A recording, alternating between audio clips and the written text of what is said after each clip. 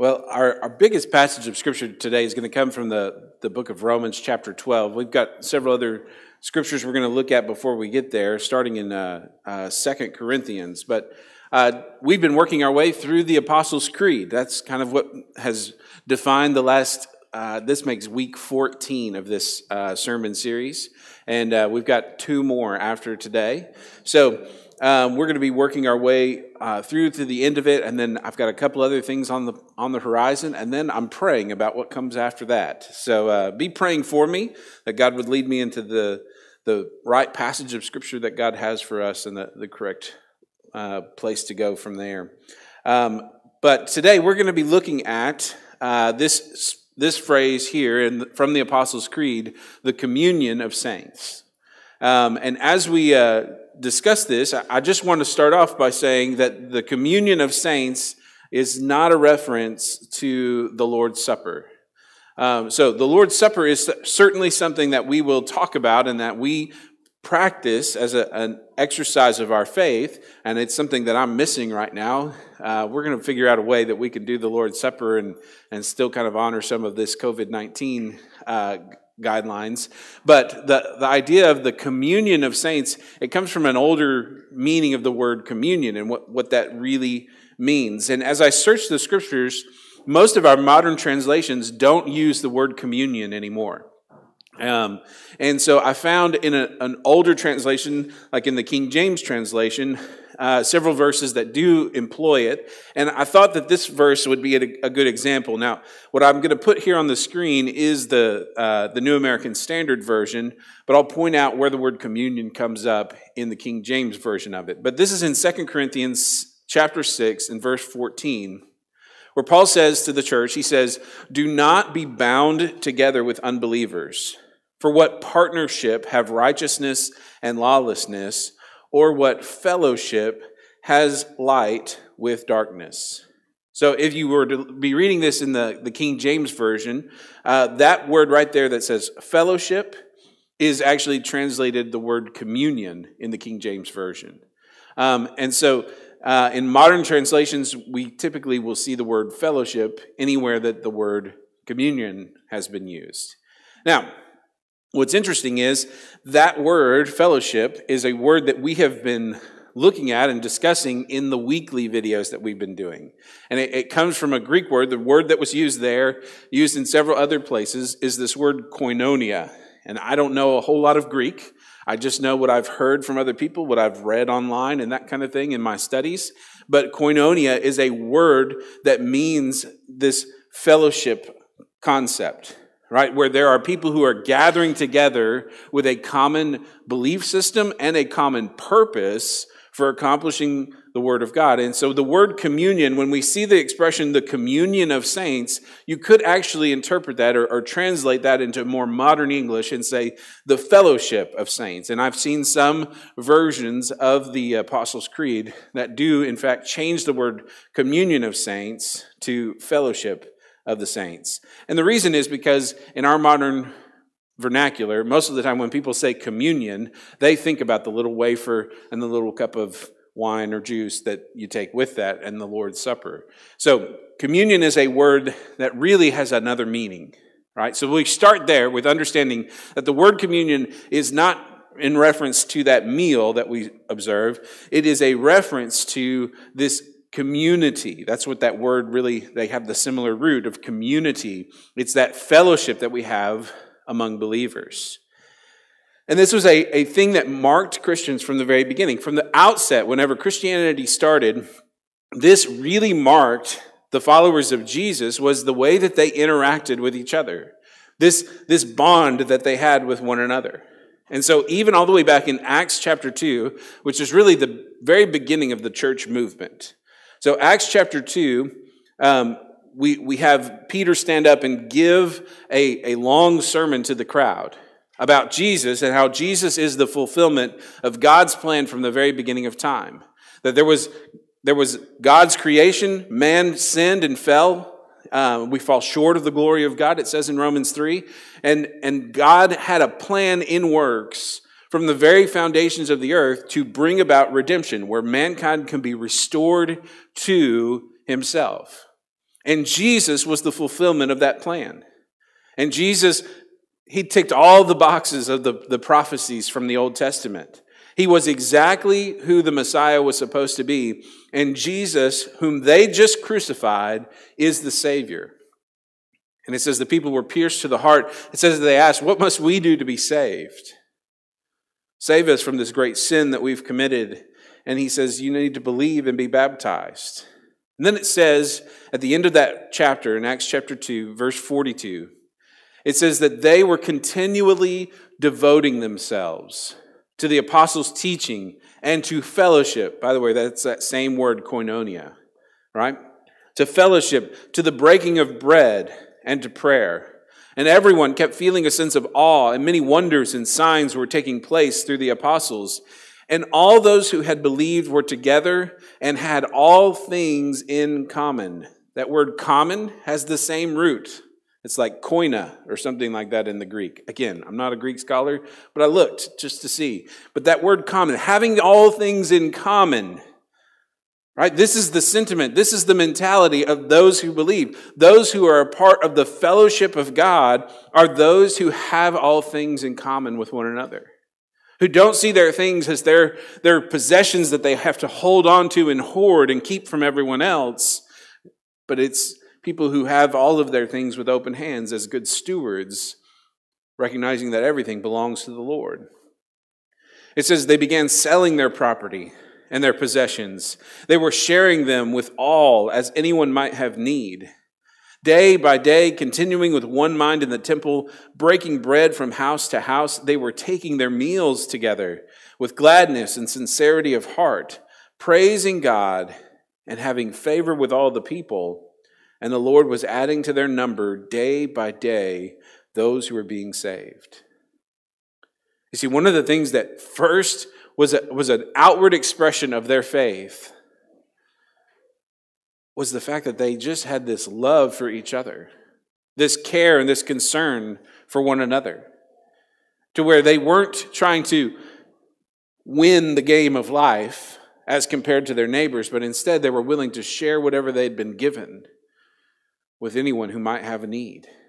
And it changed the way that they were perceived. People saw this and they were attracted to it. People saw their love and their compassion and they said, I want to know more about what these people are doing. That's why Paul told them at one point, he said, Peter, he said, be prepared to give an account for the hope that is within you. Why? Because you should look so different in the way that you live your life that people are going to start asking questions.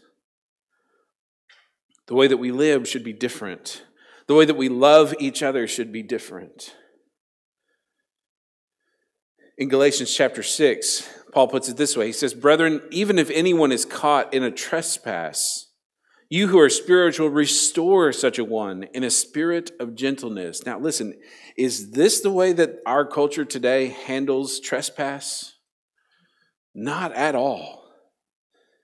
If anyone is caught in any trespass, in today's culture, it would read, blast them on social media, cancel them and fire them from every job they've ever had, and make sure you ruin their marriage and their family life in the process. You see, we should be countercultural. If anyone is caught in any trespass, we who are spiritual should restore such a one in a spirit of gentleness. We can't fall victim to this same mentality that plagues our world today. We have to lovingly care for one another, even in our weakest points, even in our most shameful moments. He says, each one of you, looking to yourself so that you too will not be tempted, bear one another's burdens and thereby fulfill the law of Christ. You see, there should be this sense of community among us, this communion among the saints that is different than what this world has to offer. And it should mark us and give us opportunity to share that with other people. Because it's not just for those who are of the faith. It's not just for those who belong. It's not just for those who are showing up on Sundays. It's for everyone that we meet. Look at what Paul says in the book of Romans. He says, let love be without hypocrisy. Abhor what is evil and cling to what is good. Be devoted to one another in brotherly love. Listen, it's not being devoted to just say, hey, how's it going? How's your mom? Right? That's not devoted to one another. That's being kind, and that's being, nice to people, but that's not being devoted to one another. We should care.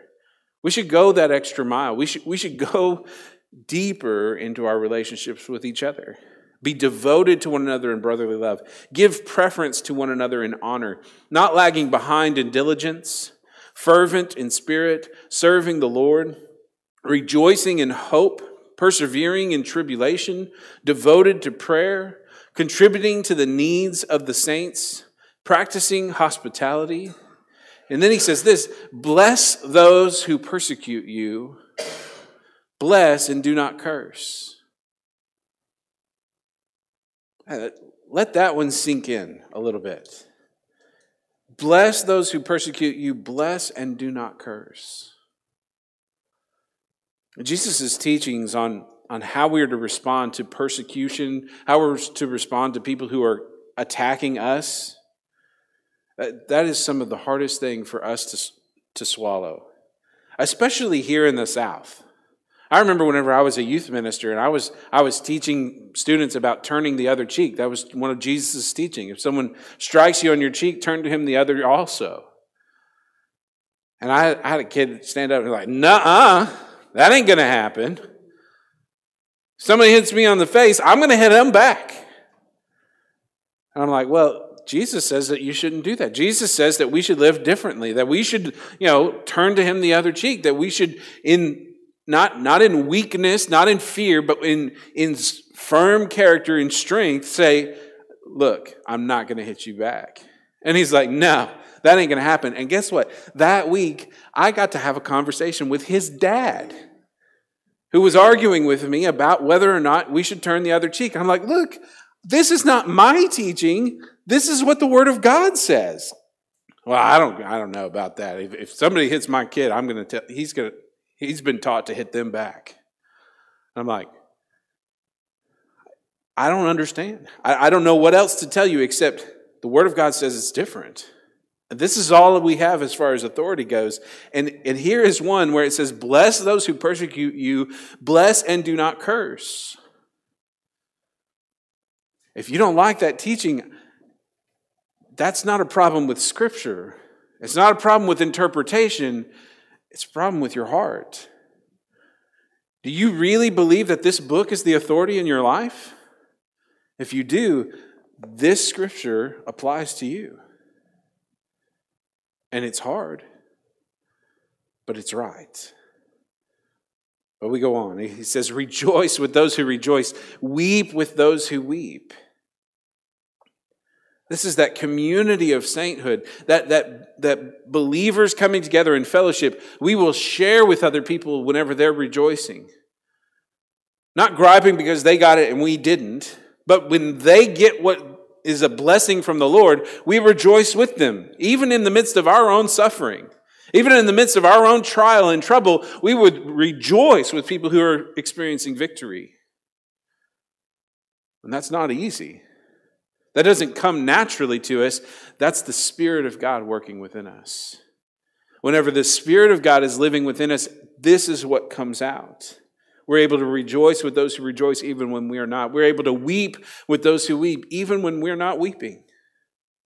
Even when the tragedy is not our own, even when we're not feeling it, we still weep with them. He says this, be of the same mind toward one another. Do not be haughty in mind, but associate with the lowly. Do not be wise in your own estimation. Never pay back evil for evil to anyone. Respect what is right in the sight of all men. If possible, so far as it depends on you, be at peace with all men. Never take your own revenge, beloved, but leave room for the wrath of God. For it is written, vengeance is mine, I will repay, says the Lord. If your enemy is hungry, feed him. If he is thirsty, give him a drink. For in so doing, you will heap burning coals on his head. Do not be overcome by evil, but overcome evil with good. The community of the saints should look different than this world. We should not succumb to the lowest common denominator of our culture. We shouldn't act the same way that the world acts. We shouldn't respond the same way that the world responds. We should live differently. And it should be marked most of all by love. Now listen, this word fellowship is, I talked about this in the weekly video, but that word, if we look at it in other passages throughout Scripture, we find that it's not just about this coming together like you're all, I don't know if any of you went to like kids camp. You know, you go to kids camp in the summertime and you get to the end of the week and like everybody is your best friend, right? And that's part of the feeling that we're talking about here, where we have love for one another. We rejoice with those who rejoice, weep with those who weep. Everybody is your close personal friend, but it's more than that. There's a mission to be accomplished. There's work to be done. In Galatians chapter, I believe it's in Galatians chapter 2, where Paul is talking about his ministry, and he's saying, listen, I've been sent out with this mission. This is not something that I'm just doing. It is something that I'm working together with other believers. And he says, listen, the apostles, I met with the apostles. He names out Peter and James and John, and he says, I talked with them, and they extended to me the right hand of fellowship. That word fellowship, again, koinonia. Now, what are they saying through that right hand handshake? What are they saying by extending to him this hand of fellowship? What they're saying is, look, we're in this together.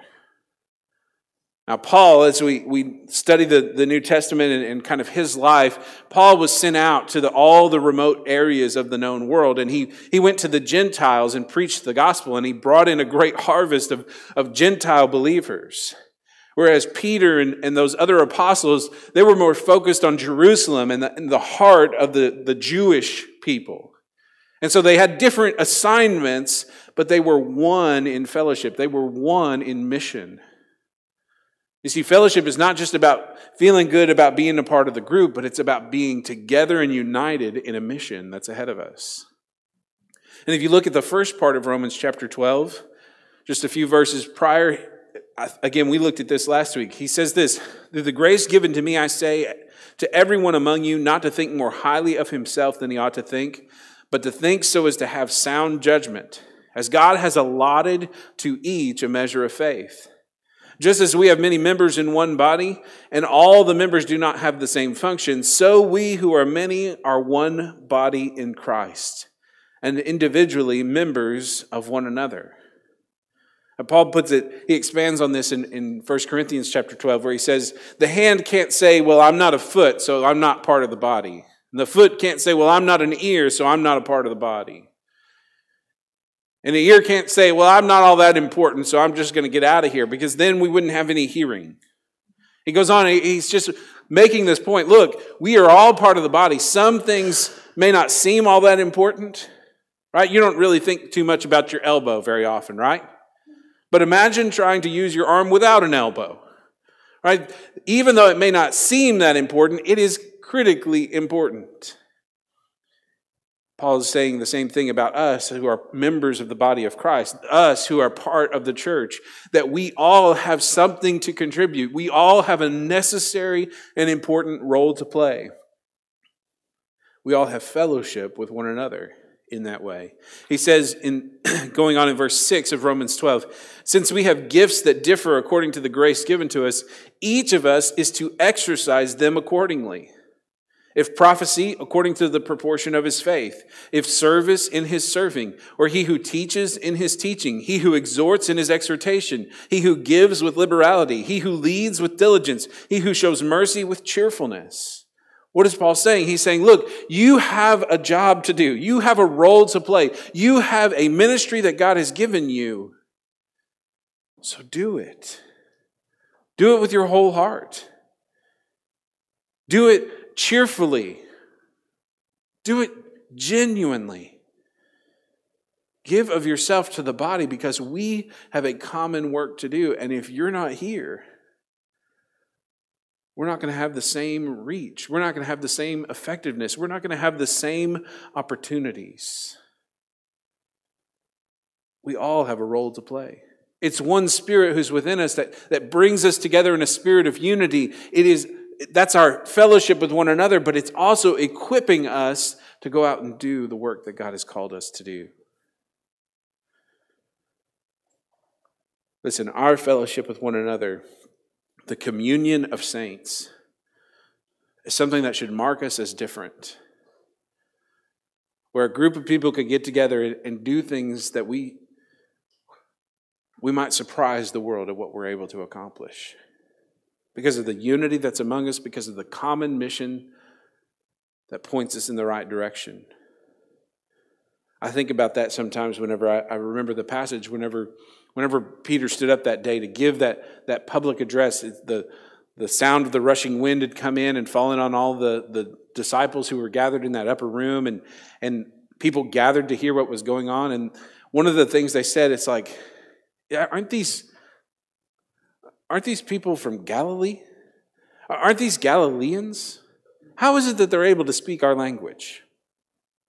And a little bit more digging into that expression is not just, hey, aren't they from one place and now they can speak a lot of places, speak the language of a lot of places? It's Galilee, right? It's like, they're from Galilee, right? It has connotations of, that's just those fishermen who couldn't quite cut it in Jerusalem, and so they moved out there to cast nets in the water. In other words, they're not the brightest bunch. We shouldn't expect anything of any kind of educational quality or caliber coming out of Galilee. Aren't these guys just those fishermen? And I kind of think that ought to be said of any group of believers. Aren't these just a bunch of people from Scroggins? Right? Aren't these just a bunch of people, who just live on the farm? How is it that right here in Scroggins we can have an impact to the world around us? Well, it's not because of us. It's because of the Spirit living in us. And when we come and we offer ourselves to the Spirit, we say, God, use me as you see fit. God, here are the gifts that you have given me. I don't know how to make it work. I don't know how to make it useful to you, but I'm yielding it to you if you'll show me how to participate. And it might be some lifelong experience of doing something that you think is totally irrelevant that might be exactly what we need to fill a purpose that's a part of a bigger ministry. I've talked to people that, they said, well, I don't really have anything that I can do ministry-wise. All I did was, handle the books for this small company for years. Like, I need you because I don't know how to handle books. That's not my calling. It's not my specialty. It's not my gifting. That would be an amazing gift to offer to the church, right? I don't really know how to do anything for the church. I just know how to work on cars. That's all I've done my whole life is just fix cars. The church needs you because there are people who have that kind of need in their life, and I would love to get you connected with the people who need their cars fixed. Keith says amen because we've been working on his. God uses what gifts you have to accomplish His will. God wants to use whatever it is you have to do something great. But this should mark us. This should be something that's different. There should be something noticeably different about us because we belong to Christ. In fact, Jesus Himself said it this way.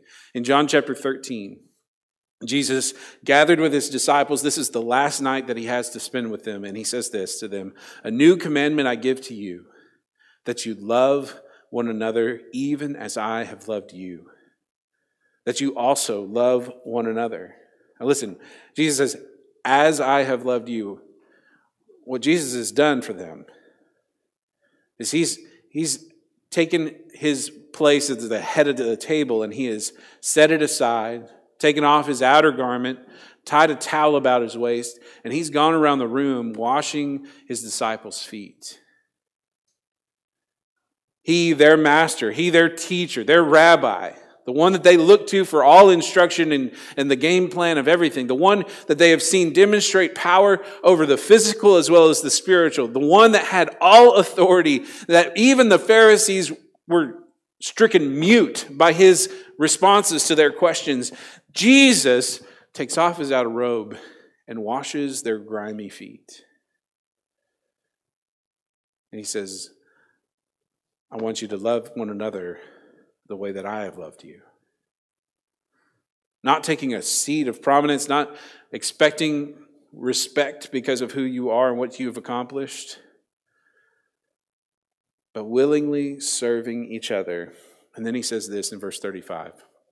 By this, all men will know that you are my disciples, if you have love for one another. Listen, the fellowship of the saints, or the communion of the saints, is this bond of unity that we have, to where we have love for one another, we have compassion for one another that goes deeper than just friendly hellos on Sunday mornings. But we're invested. We're carrying each other's burdens. We're concerned for one another and checking up on each other. But then we're also united with each other in accomplishing the work that God has sent us to accomplish. We're willing to offer our own services, our time, our experiences, our whatever it takes to help each other move where God is leading, so that we can accomplish the work that God has. And Jesus says, this is how people will know that you're really mine, by the way that you love one another.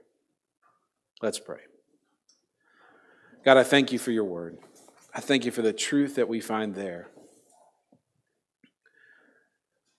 Lord, I pray that this koinonia, this fellowship, this communion, Lord, I pray that it would mark us. Father, that it would fill our hearts, it would fill our minds. Lord, that we would be looking for opportunities to demonstrate this love to one another. And God, I pray that we would be yielded to you, that we would not try to work this up of our own volition, Lord, that we would abide in the vine as your word tells us. And as we draw closer to you, I pray that this natural response, not natural to us, but natural to the Holy Spirit, would be a marking indicator of our lives. That when people look at us and they see our compassion for one another, they see our care, even for those who might try to persecute us, Lord, I pray that they would see you and that they would be drawn to the love that won our hearts. Lord, that they would find it for themselves. Lord, glorify yourself in us.